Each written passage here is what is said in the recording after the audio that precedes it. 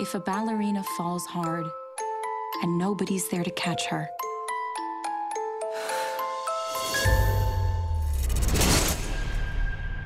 does she still make a sound? I feel like you have some explaining to do right now! Splat. That's the sound. Welcome to Cord Killers, the show about watching the stuff you love when you want, where you want, however you want. I'm Tom Merritt. Hey man, I'm Brian Brushwood, but more importantly, all of a sudden I'm questioning my whole reality because we were just talking about superpositions and quantum reality right before the show started, and all of a sudden it's a tree falls in the forest question. Bryce, explain yourself. That was the trailer for Tiny Pretty Things, a new series coming to Netflix. This is the first line in their YouTube description of this. Imagine Black Swan meets Pretty Little Liars in this murderous drama set in Chicago's most prestigious ballet school. That is coming Pretty to Netflix Little Swans. December 14. Is that what we're doing now? We're just taking like whatever was in the pitch meeting and putting it on a poster. Like we don't even hide it anymore. It's two Mythbusters, but they're both Adam Savage and neither knows what they're doing. Modern Rogue. Maybe that's just the most effective way to do it. Who knows? Hey, joining us now, the host of How to Cook Eggs on YouTube, Ayaz Akhtar. We also call the show Spice Kitchen. Check it out at ayaz.tv/spice. If you get to 100 subscribers, I can have youtube.com/Spice Kitchen, assuming somebody else didn't take care of it. A lot of cooking shows are about teaching you how to cook. This show is only about spite. There's a friend of mine who should be starting their own cooking YouTube channel, but they refuse to do it. So what I'm going to do, I'm going to produce the worst content on the planet, and the shows will not stop until that other person creates their channel. So just strap in and enjoy Spice Kitchen as long as it lasts. Oh my God. I've heard of hate watching before, but never hate creating. This is amazing. This is Spice Kitchen, and it features an original song by me playing underneath. It'll get stuck in your head. That's and you can from also you? download it on SoundCloud. Now, the music itself was public domain, but my singing is my singing. So enjoy that, kids. That's amazing. Creation. Yep. Yeah. Creation? Well, so man, I love this. So you have a friend who's like talented and should be doing a cooking show, and this is your way of like getting them to do the show, right? That's the idea. They can cook. They got good camera presence. The idea is solid. We've talked about it on and off, but they refuse to do it, because they got like kids and other stuff. And I mean, I got a family, so I just involve them. You could hear somebody in the background doing a Jurassic Park theme. I heard we weren't a supposed to be sneeze. recording that. Whoever this person is that is almost certainly in the room with you, whoever they are, we hope that they steal your show. Yeah. Good luck with that. Absolutely. And I'll turn over the channel if you need it. We'll have to rename it. I'm blown away that you were singing on that. Also, yeah, I love the idea that he eventually starts doing this channel on this channel. And so if you go far enough back, find the origination of his show as Spice Kitchen. That's amazing. Let's get right into the primary target.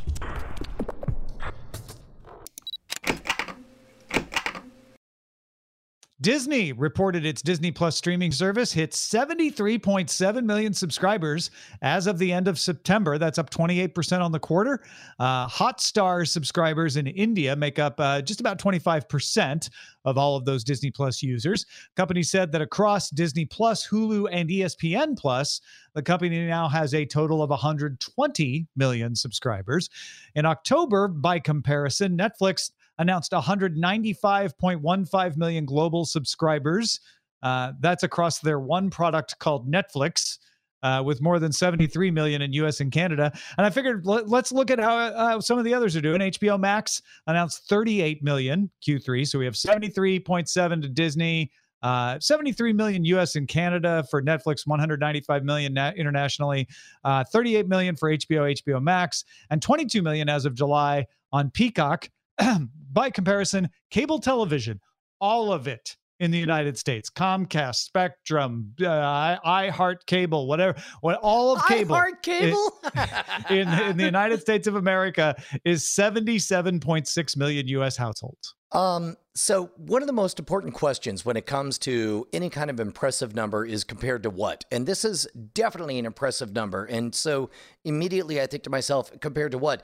Compared to how fast it took Netflix to get to anywhere close to these kinds of numbers.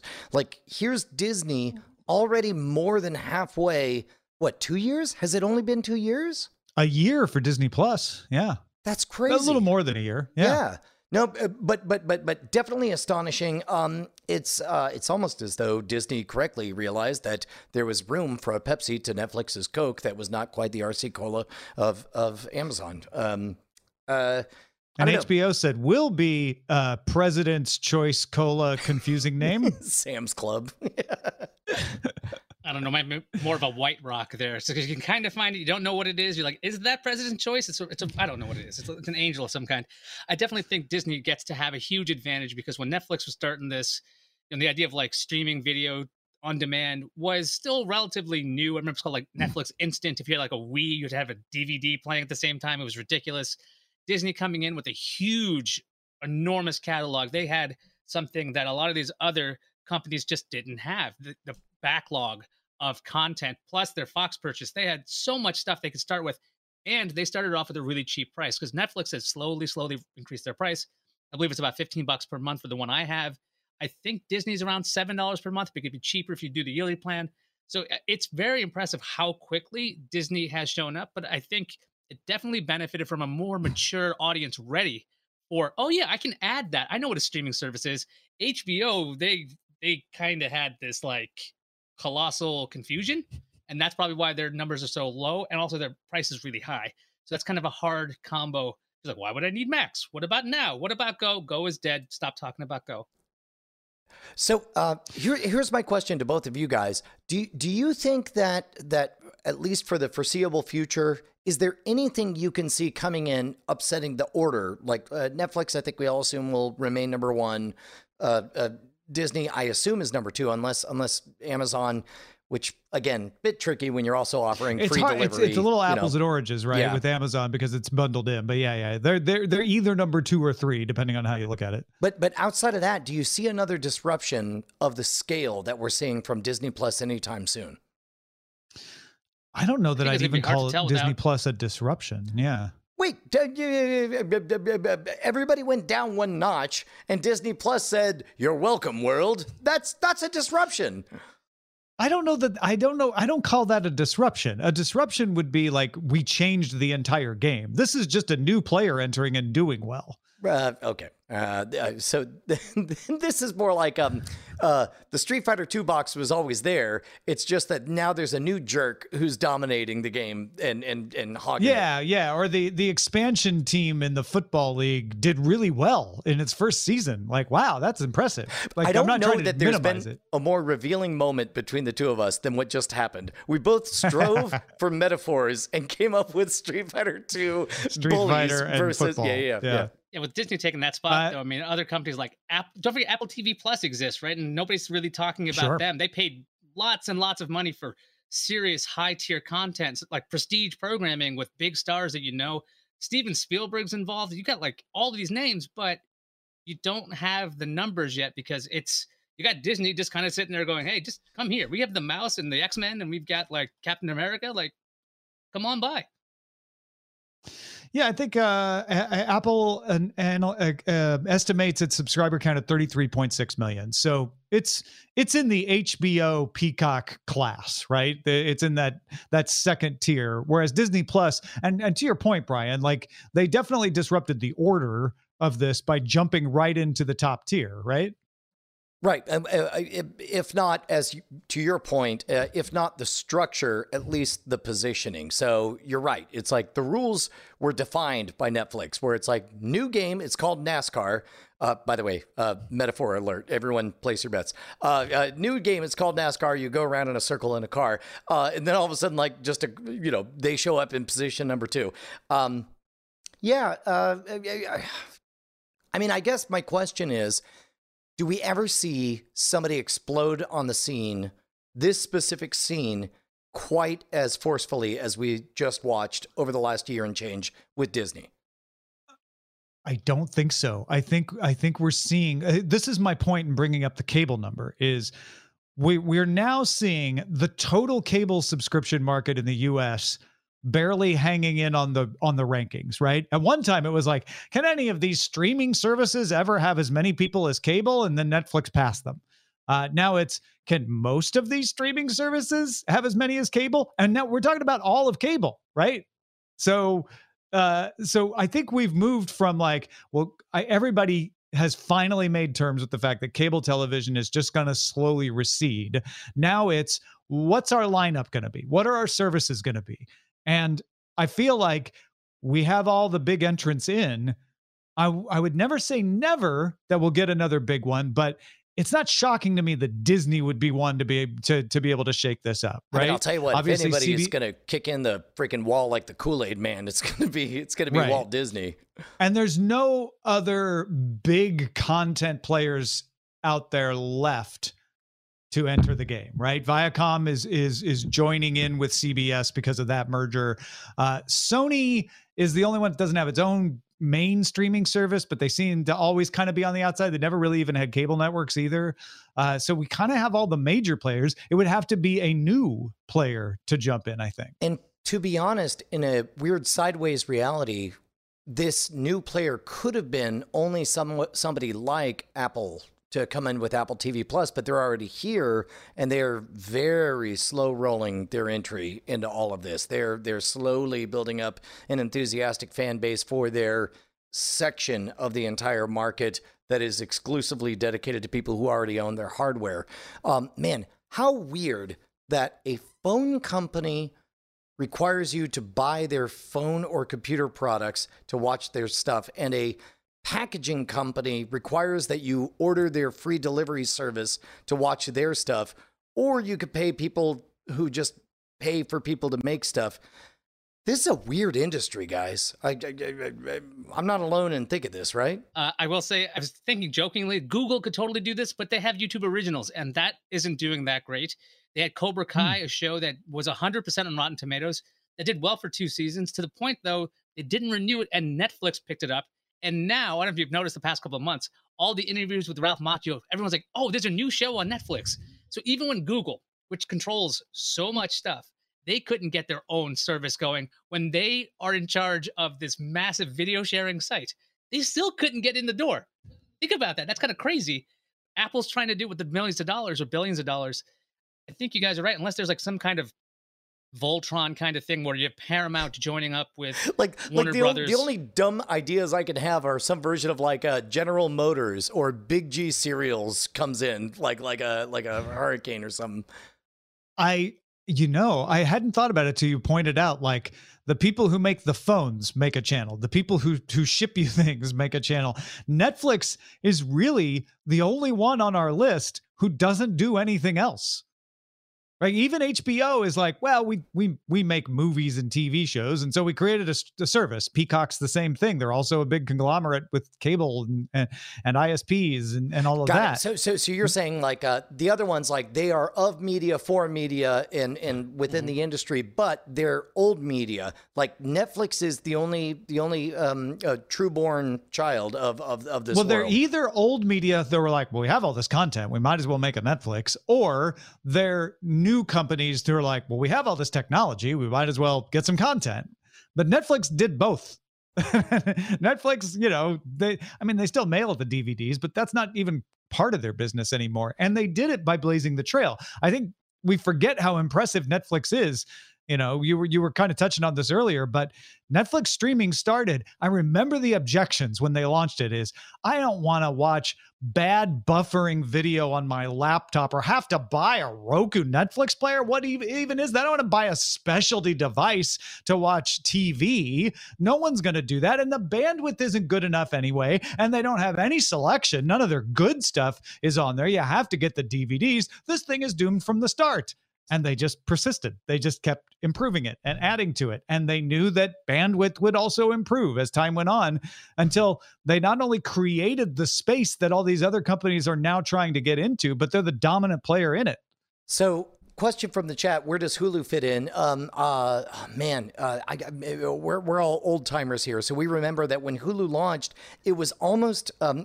This is my presupposition. I have no evidence to back this up, but it looked an awful lot to me at the time like Hulu was designed to fail from the start. Hulu was created specifically to bolster Viacom's argument that YouTube could never exist if it weren't filled with pirated content. And to prove it, they're like, oh yeah, we're going to make a Hulu where it'll be legal to watch whatever you want, whenever you want, on a bunch of computers. And it's going to fail, and we're going to, oh dear, it seems to be doing very, very well. Whoopsie doodle, we're Hulu. Also, it did not crush YouTube like we thought it would. Correct. Oh well, yeah. The other thing about Hulu, right now, I believe Disney owns the majority of it again. So now it's becoming a secondary arm of Disney. So it's becoming like adult Disney, basically.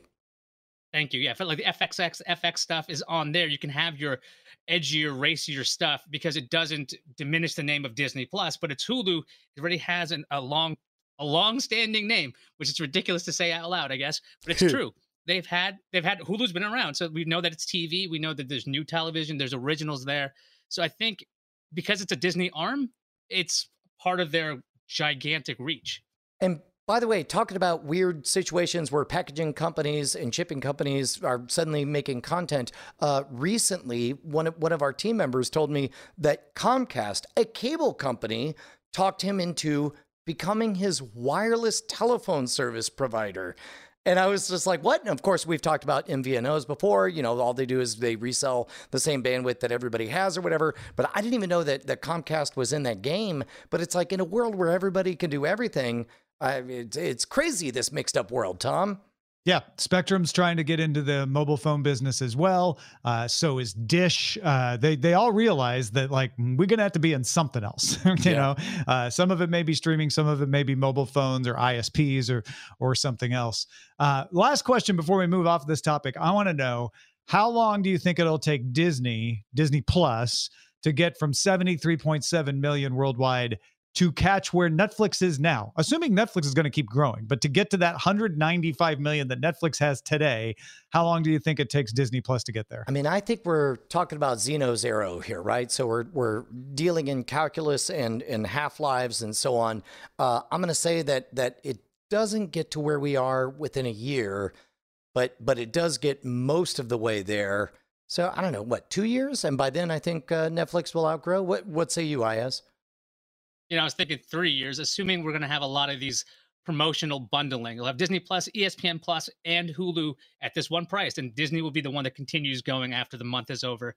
I could see them doing that kind of gimmick where they can just consistently bring people onto Disney Plus, because once they do that, they have the ability to pretty much strong arm anybody who has deals in the past, or they can probably change the catalog should they choose to license it out. Because that's another thing that Viacom CBS was doing, and I don't work with them anymore, so I can say this out loud, that some of the stuff that their idea was to get content from anywhere and everywhere.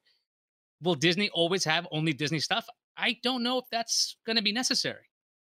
In fact, if they want worldwide growth, they're going to have to get different stuff, because I don't think that catalog is wide enough. One of the things Netflix did was go into markets and say, we're going to make content for your market. Well, and keep in mind, like Netflix broke themselves of that addictive, sweet, seductive Starz library, because in the beginning, like when they licensed all the digital rights to all the Starz stuff, I think that was always their strategy. But go ahead. Oh no. Okay.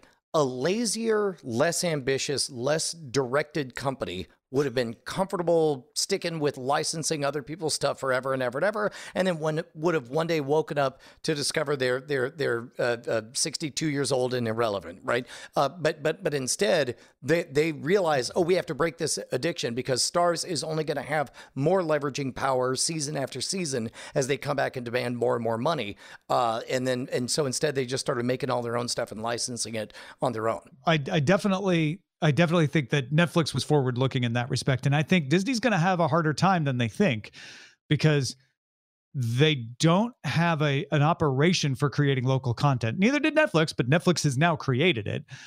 Disney has an operation for creating worldwide content, usually.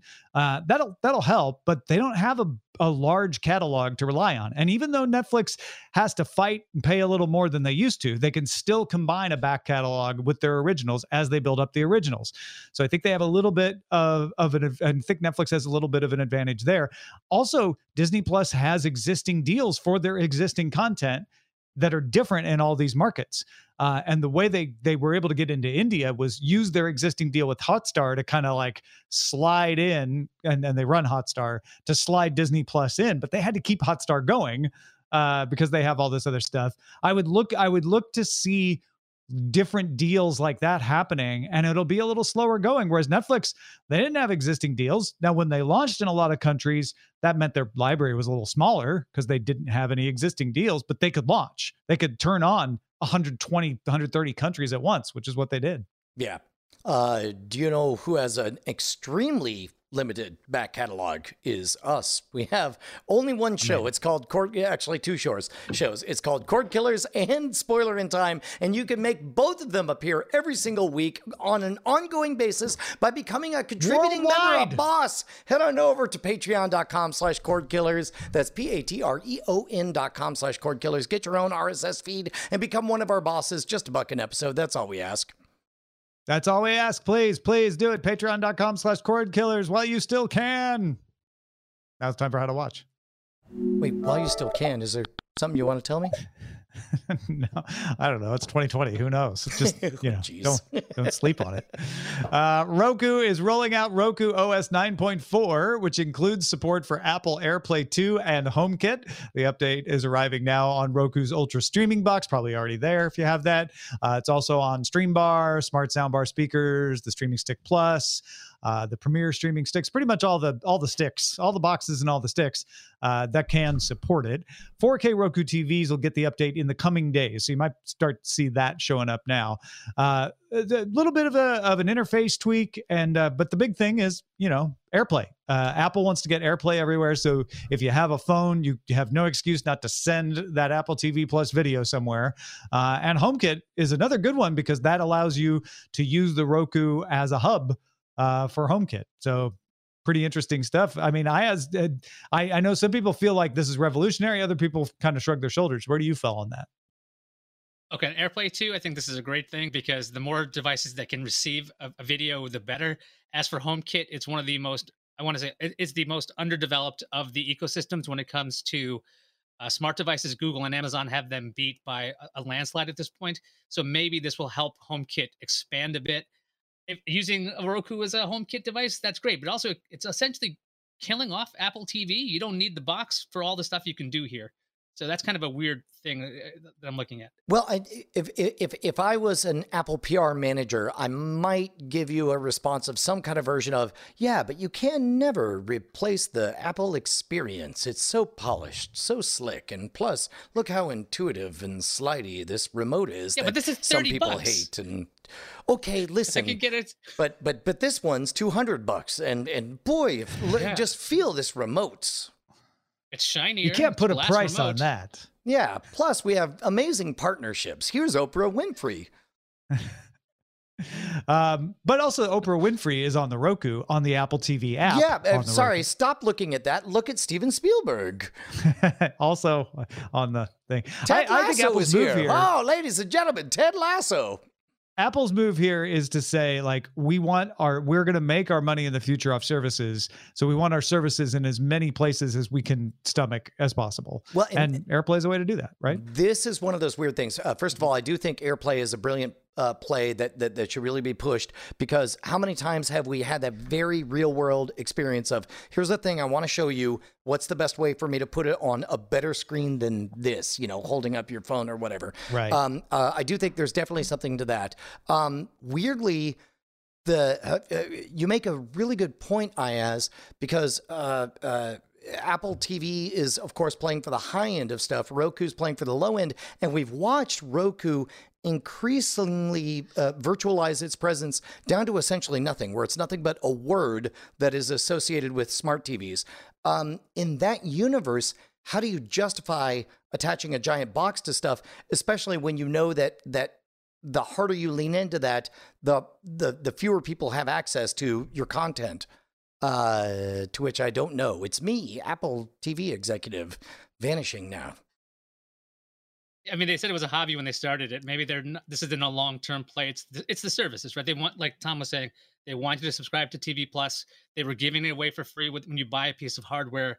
But when you buy an iPhone, you get it. So why would you bother with an Apple TV if you can just get a Roku? But then again, Apple doesn't sell a lot of this stuff in their stores or online. It's not like they're going to be telling you, buy a Roku from apple.com. They're going to pretend like it doesn't exist. It's just a nice little feature you get if you have a Roku. And Apple's playing well with everybody. So yay. Yeah, it's a way to get them like, oh, you have a Roku? Well, you can use this for stuff and then learn how you should spend $200 on that box next time you upgrade and give it to us.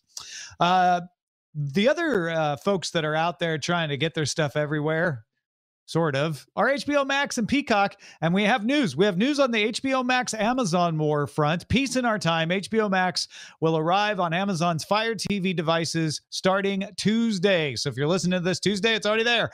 HBO will continue to be available as a Prime Video channel. So the whole dispute between Amazon and HBO Max was who gets to own the relationship. Amazon wanted HBO Max to be an add-on to the Prime Video channel. HBO said, no, we just want HBO Max to be an app now.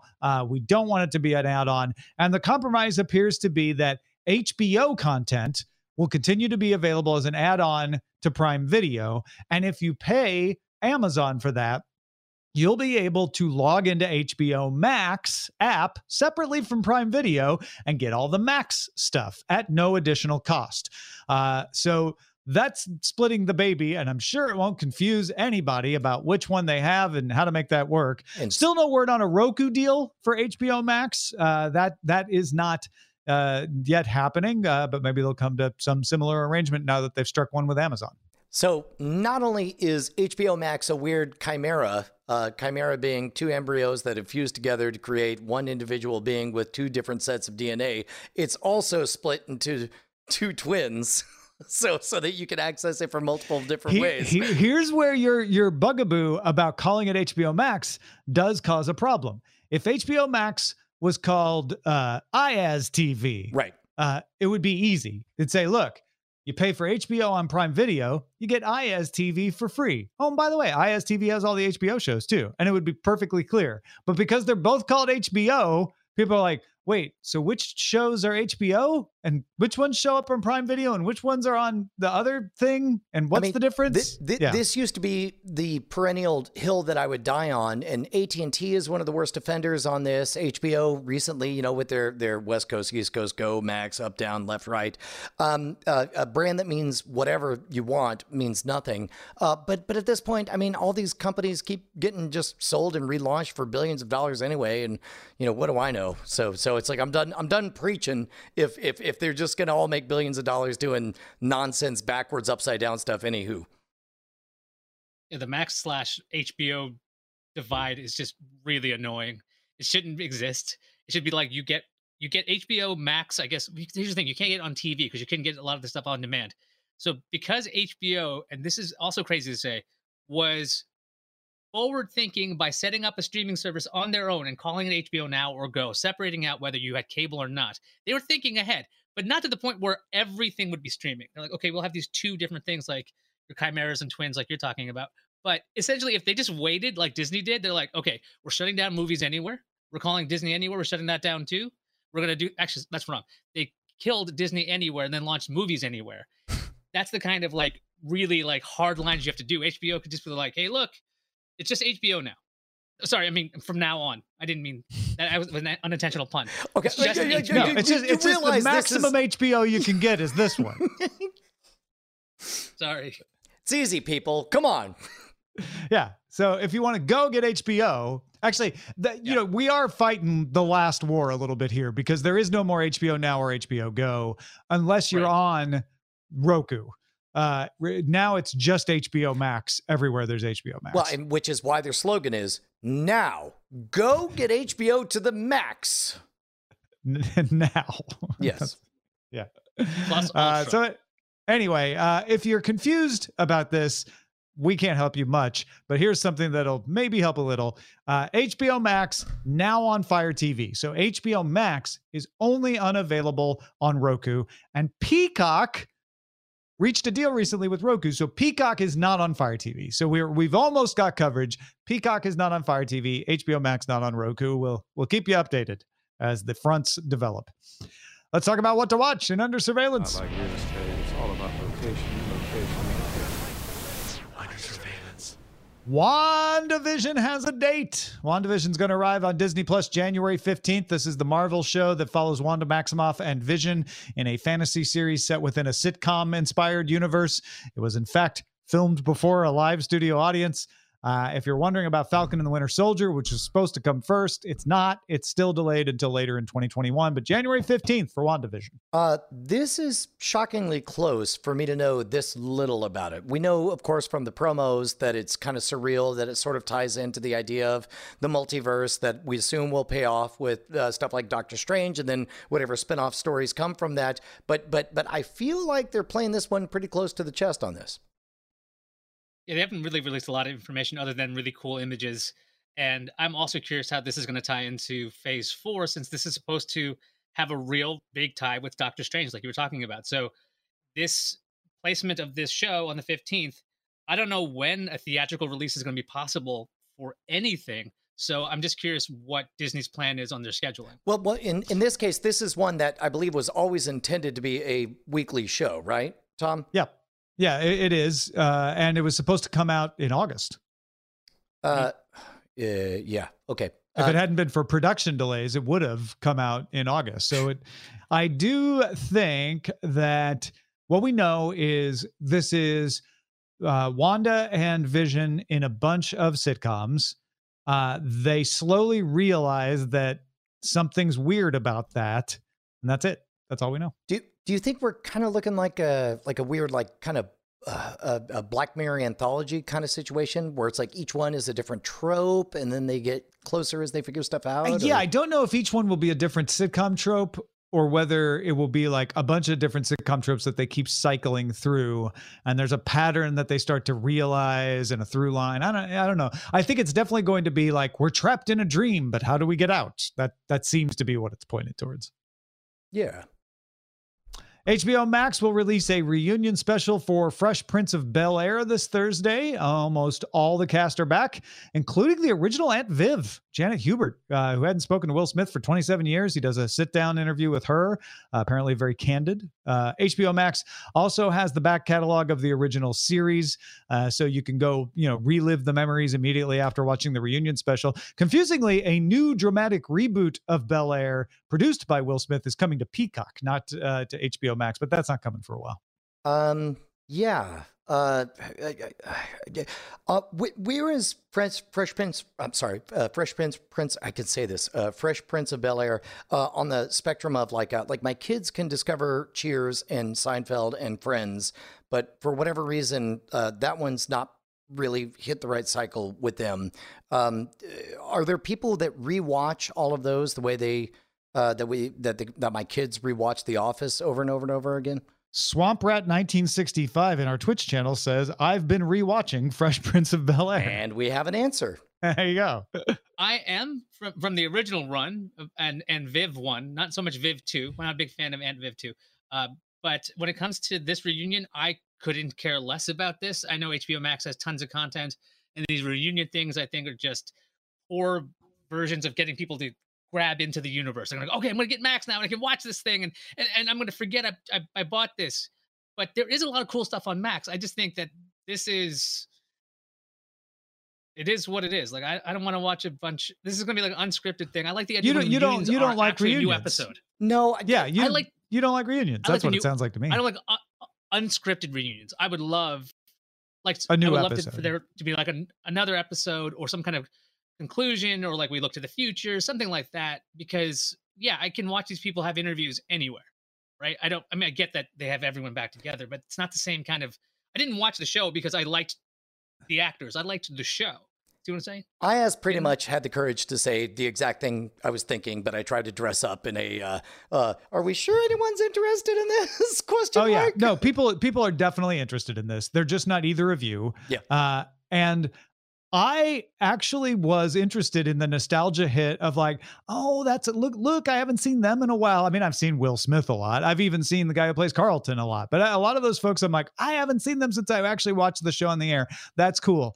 For me, that nostalgia hit was done at the end of the trailer. I was like, wow, that was cool. I'm not that interested in the axes that original Viv has to grind.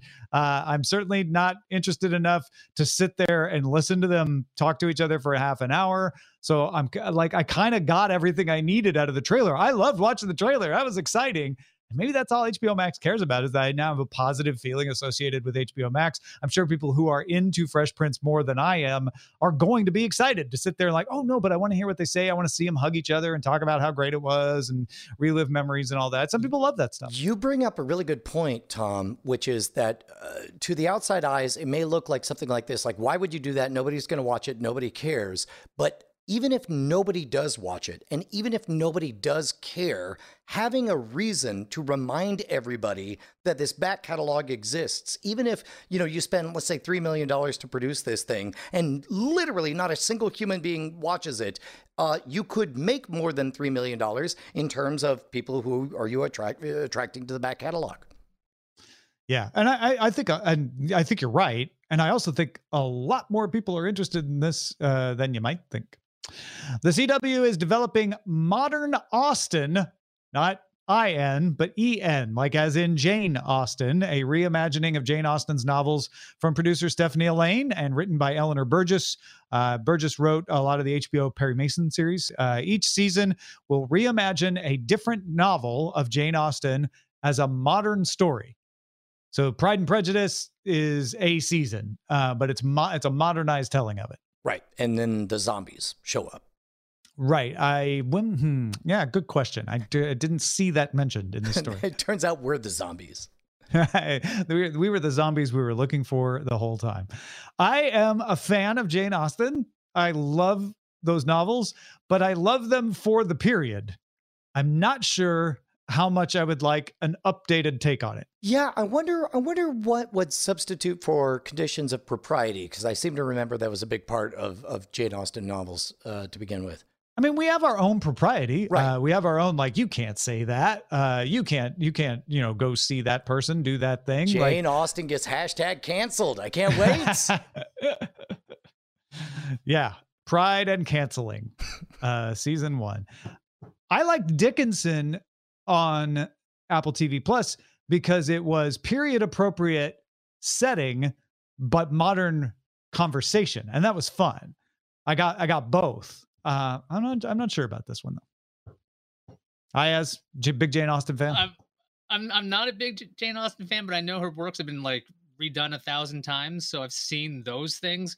So I think some of this stuff to be modernized, like Brian was talking about, how would you do this? I'm just thinking, talking about propriety, I'm just thinking like, just write proper English and not text speak. That's a whole level of thing I have a problem with. And I definitely think as an older person telling my son, write out the words. Come on. And that's going to be enough to cause a rift in the family. You're adorable. All right. And comedian Hasan Minhaj of Patriot Act fame on Netflix and Daily Show correspondent is been cast as a recurring role on season 2 of The Morning Show. He will play Eric, a rising star who joins the Morning Show team. And this is not Minhaj's first role, but it's his first dramatic role, first non-comedic role. I believe both of you guys gave The Morning Show a try, and I feel like both of you fell off, or Bryce. No, I liked it. I watched it all the way to the end. Loved every minute of it. And I liked it. I think I just had a few episodes left that I'll eventually get to, but I did like them. That's what you say, right? When you fall off a show. What do you want me to do? In fact, the episodes just got better as it went along, as far as I was concerned. But yeah. Ayaz, did you watch it? I have yet to see any shows on Apple TV Plus. I've yet to see The Morning, so I think we're all on the same page here. On Apple TV Plus. All right, we got a few other notes here. Hulu dropped a trailer for Tekashi 6ix9ine Doc 6ix9ine, the saga of Danny Hernandez, streaming now. They dropped the trailer and started streaming it at the same time. Trailer for Disney Plus series Inside Pixar will give you animated looks behind the scenes. They're releasing it in 4 collections of stories. The first collection streaming now. Apple TV Plus dropped a trailer for season 2 of Servant, coming on January 15th. The Umbrella Academy has been renewed for a 3rd season by Netflix. Emily in Paris has been renewed for a 2nd season by Netflix. Space Force got a 2nd season from Netflix. A Short Circuit remake is in development by the writing team of Eduardo Cisneros and Jason Schumann. Cisneros co-wrote the 2013 Mexican comedy Instructions Not Included. And Chris Pratt will appear as Star-Lord. It's now confirmed in Taika Waititi's upcoming Thor Love and Thunder movie, alongside Chris Hemsworth, Natalie Portman, Tessa Thompson, and Christian Bale. Man, unfortunately, like the one that pops out the most to me out of these stories is, of course, seeing Chris Pratt, any kind of crossover, any kind of continued MCU existence in any form whatsoever. I get super giddy about it. I love everything Taika Waititi's ever made. So obviously that's super exciting to me. Unfortunately, there's nothing outside of yay I have for that. Any of these pop out at you, Ayaz? I'm a little bit depressed that Space Force is getting renewed for season 2 when a show like Santa Clarita Diet is dead. That show was amazing. If you haven't watched it on Netflix, Timothy Olyphant and Drew Barrymore, it's just a great dark comedy show, and they killed it after 3 seasons. The fact that Space Force is getting a season 2, but Santa Clarita Diet didn't get a season 4, makes me sick. But Timothy Olyphant will show up as a marshal on season 2 of Space Force. Probably. I'm Space Marshal. A long time ago he did.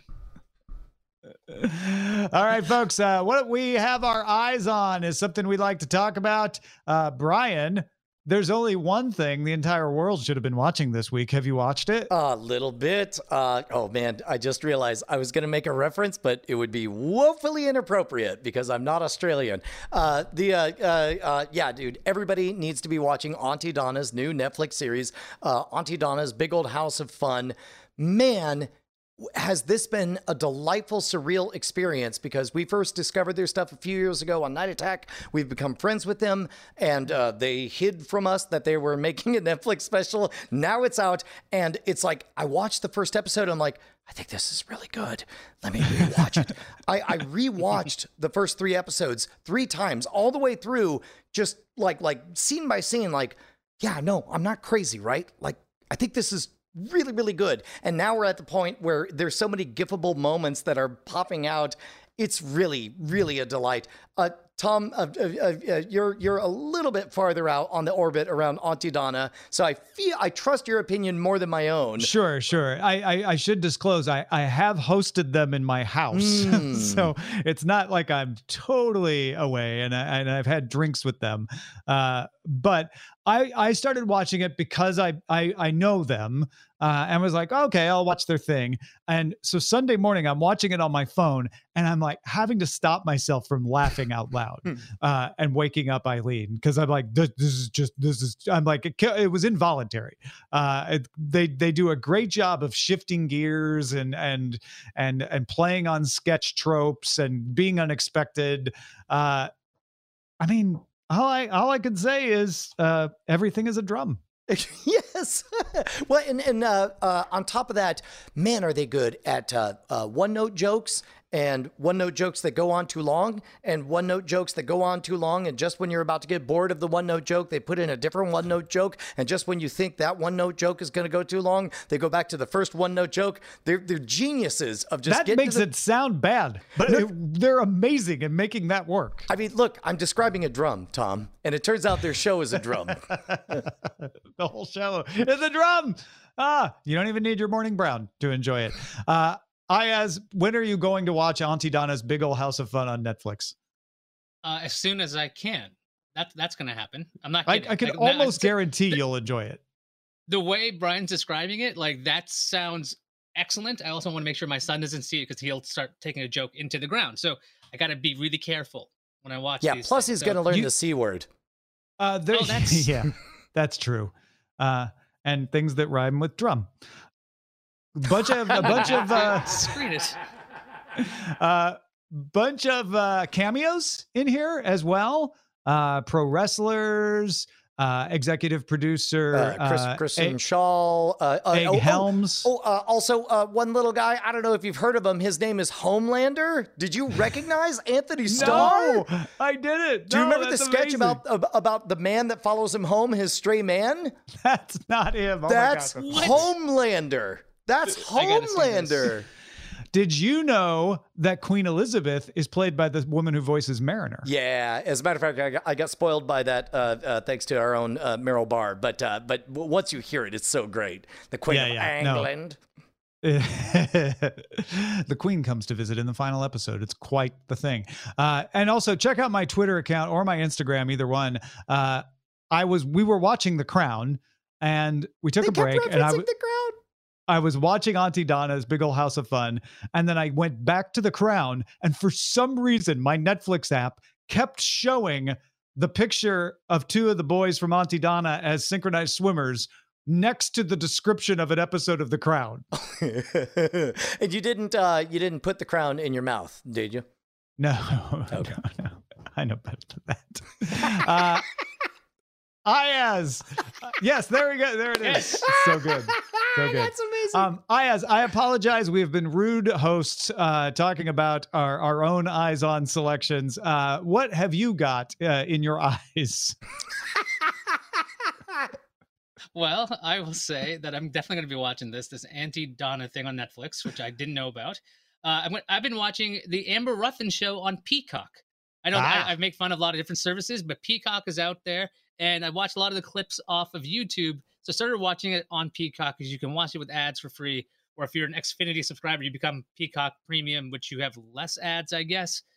So far, I really enjoy the show. It started off like every other late night show, but this time, since it started during the pandemic, it's kind of situated better to just be two people on the show. There's her announcer / sidekick, Tariq Davis. They get along so well. There's musical comedy. There's just really smart jokes, and the jokes are packed because they're not waiting for a laugh. They do their bit and they keep going. The jokes are fast and furious. The pacing is very much more like a YouTube show more than it is a standard late night show. Excellent. Amber Ruffin show on Peacock. And Bryce, besides Auntie Donna's Big Ol' House of Fun, what should we be on the lookout for? Hey, well, Spoilering Time has a new show out right now, the show that we do here on Cord Killers. We're going to be covering a new show starting this week. It's Hannibal, the NBC crime drama from Bryan Fuller. If you don't know the show, this follows Will Graham, a special investigator for the FBI who profiles serial killers with his gift of empathizing with victims and killers as a means of serving justice. It's very emotional work, and so he's not... They make it very clear he does not work for the FBI because he does not have the chops for it.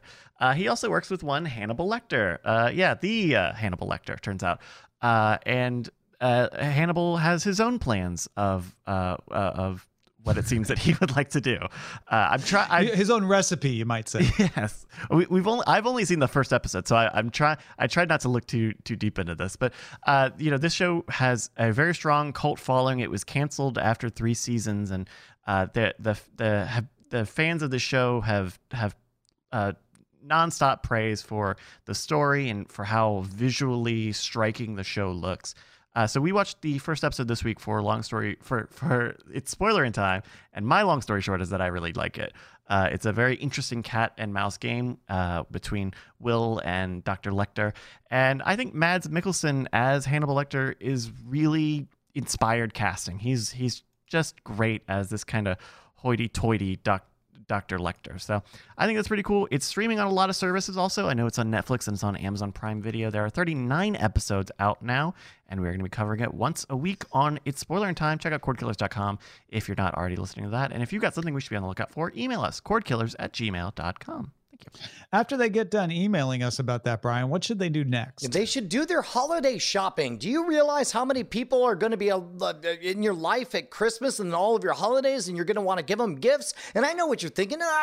Gifts. I'll never know what to get. Guess what? We kind of make a full-time job of figuring out what gifts to give over at scamstuff.com. It's gear for the modern rogue. Everything from bullets to chill your whiskey to they're not real bullets, but whatever, to a wallet that bursts bursts into flames to magic tricks and stuff. Everything over at scamstuff.com. Here's the thing. 1 week only, we're accepting PayPal because it turns out PayPal really doesn't like any sharp objects on your store. So we took off all the sharp objects, and so we're selling stuff with PayPal now. And in 1 week, all of that goes away. And of course, if you want to get a computer, head on over to our friends over at doghousesystems.com/rogue and use promo code ROGUE at checkout. They'll know that we sent you, and you'll be keeping us in business. Indeed. All right, folks, let's move on to the front lines. Front lines.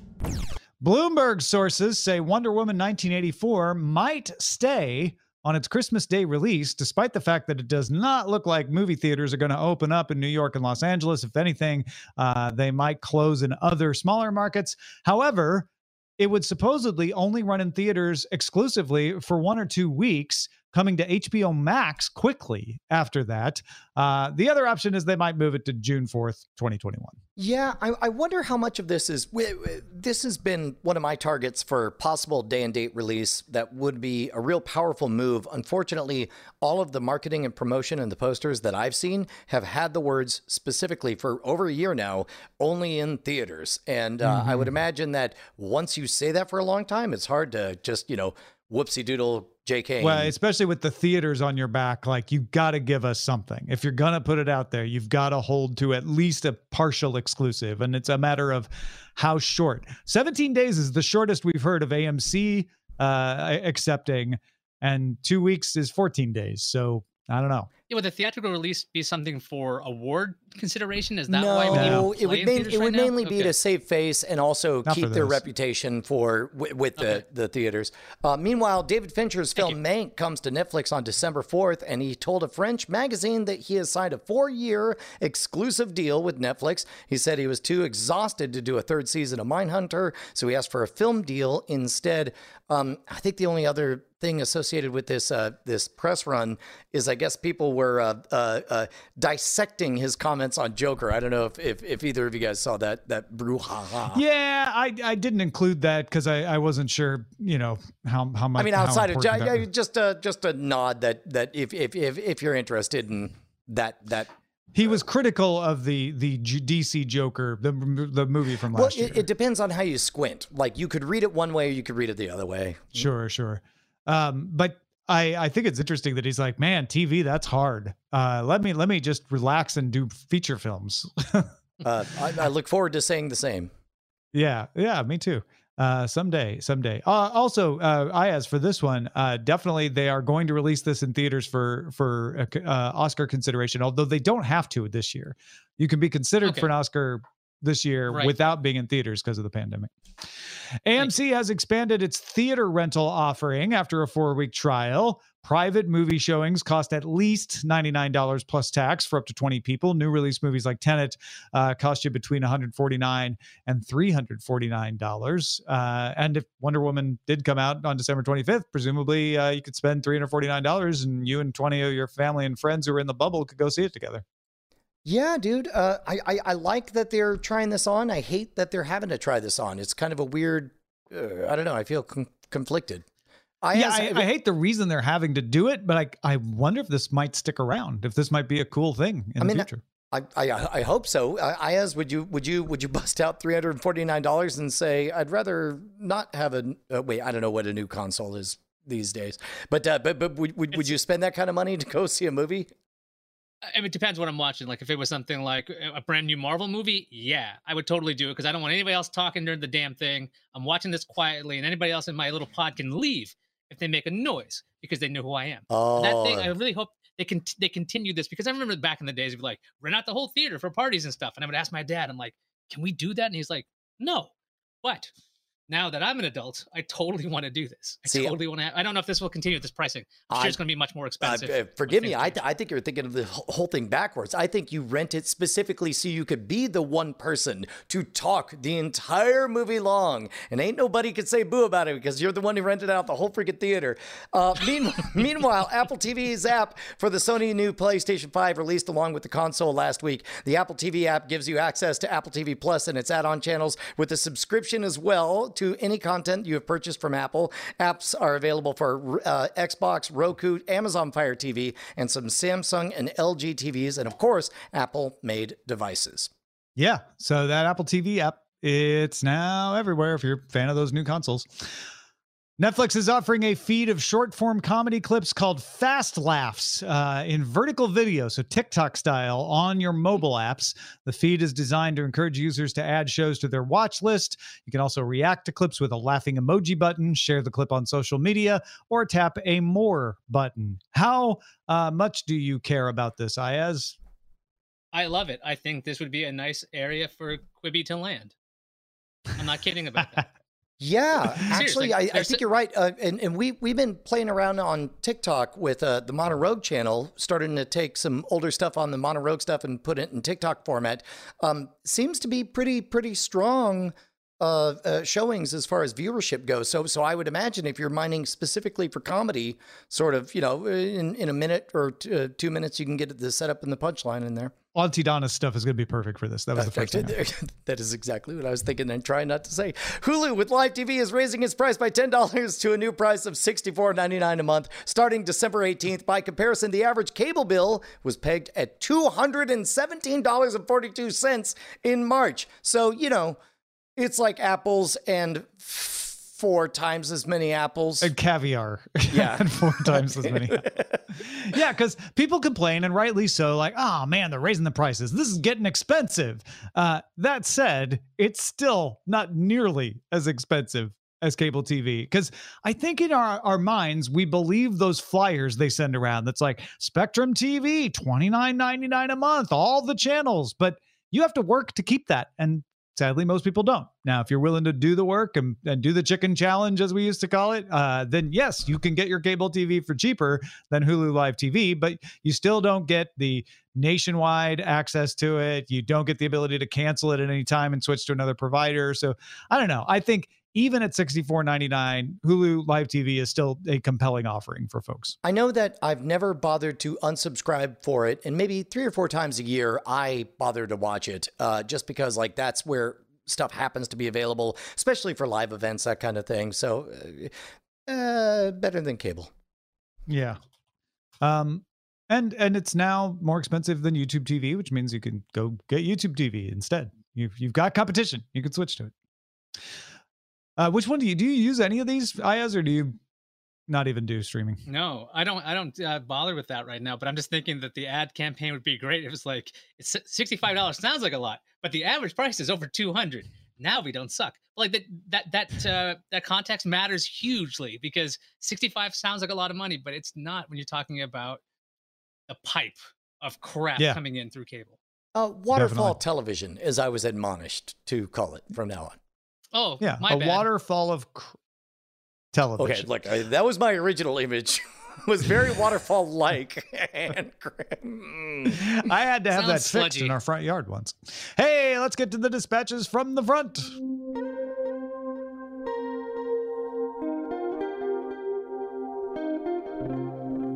Tim was one of the many people across the internet to point out that Queen's Gambit, the novel, was written by Walter Tevis, who also wrote The Hustler and The Man Who Fell to Earth, both of which were made into movies. Some other folks pointed out that Tevis wrote the follow-up to The Hustler, The Color of Money, which was a Scorsese film as well. And we got an email from Steve Hoos. This was kind of an interesting blue sky idea. I don't know how much time we'll have to talk about it, but he says, gentlemen, how about introducing Netflix Pilot, the new free TV channel that includes all of the pilot episodes of every show on Netflix? He was just thinking about the day when you would eventually buy a pilot for a TV show. What if that was the entire channel? We've talked a few times about the possibilities of non-on-demand, maybe ad-supported, Netflix-branded possibilities. Netflix TV Pilot channel seems problematic in that, quite literally, anything you fall in love with, you will never see again. Otherwise, it wouldn't be just a pilot. Well, I actually, you could say these are the pilot channels of all the series we've done on Netflix. So it would have the ability to say like, oh, if you liked the pilot, go watch the rest of it because we always have a rest of it on Netflix, even if it's only one season, right? Yeah, and I guess at that point, then what you have to do is disassociate the feeling that, wait, are these all just ads? Am I just getting one for free and after that I have to pay? So if Netflix did do this, I would imagine they would just rebrand everything as a limited series. Watch the full run of Santa Clarita Diet. It's 3 seasons. You get a real ending, although you don't get an ending on that show. But like they could probably market it that way, just because you get a pilot, because we're used to seeing a pilot and that means the show is going to run forever for no reason other than for ratings. If Netflix did that Battlestar Galactica kind of thing where they're like, okay, this is the beginning, the end. No, that's not the thing. Babylon 5, excuse me. This is the beginning, this is the end. We're getting somewhere. That might actually be a better hook if these pilots don't just bring you to that hope zone and then you get your hopes dashed. Yeah, I mean, if they're only going to devote a few resources to these live TV shows, and of course this goes back, or live streaming channels, which goes back to that French channel they're trying out, which does a linear Netflix channel. I don't think they're going to want to just fill one up with pilots because some of those pilots won't be that good. I think they're going to want to pick and choose and try to put pilots in that linear channel that they think have a great chance of grabbing someone and getting them to watch. Now, if it becomes really cheap to spin up a bunch of these channels and they can have a huge grid of them, then one that's filled with pilots might be interesting. And of course, the trade-off of that is if you can have a whole grid of them, then the value of each individual channel goes down and it all just becomes so much noise. Whereas I could see like a middle ground of maybe calling it like Netflix Beginnings, where it's the first 4 episodes of every one of their top tier shows. So it's like, top tier, yeah. Right. Of shows they think have a chance of getting an audience. Exactly. Yeah, I kind of like that. That's a thing you can do on that Netflix Direct channel, but you don't have to do it exclusively, right? You can have it be a running thing, like you're watching Netflix Beginning. Yeah. Well, folks, if you want to get in on the beginning of something, you'll want to go to iaz.tv/spite, right? That's right. If you go to iaz.tv/spite, you will be sent to the new Spite Kitchen YouTube channel, in which I cook only for the reason to spite someone else to create their own channel. There is really very little education going on. There's a terrible song by me underneath, and every episode will be increasingly worse than the previous one. That is my goal. That's what I'm trying to do until that other person decides to start their own cooking channel. Please go to iaz.tv/spite. Subscribe so I can actually have youtube.com/Spite Kitchen, because I need 100 people. We just started this 6 hours ago. So let's go. Oh man, I hope this works. I hope so much this works. That's iaz.tv/spite. Our website is cordkillers.com. Our email address is cordkillers@gmail.com. We're live on twitch.tv/Night Attack, also carried on diamondclub.tv, Mondays at 7 p.m. Eastern, 4 p.m. Pacific. Talk to you again next time. Hey, Tom Merritt. Yes, Brian Brushwood. Know who I love even more than my own children? Your other children? No, not my wife. I know what you're saying. I love our $5 patrons. These are the people that keep us loud, live, and independent. Thank you so much, $5 patrons. You know what? I love them more than not life itself, because then I'd be dead and I couldn't appreciate them, but really, really, really close. And I'm so thankful that they are here to make this show happen. Thank you so much to all of our $5 a month patrons. You guys are wizards. You're champions. Thank you, everyone. You're heroes. Diamond Club hopes you have enjoyed this program.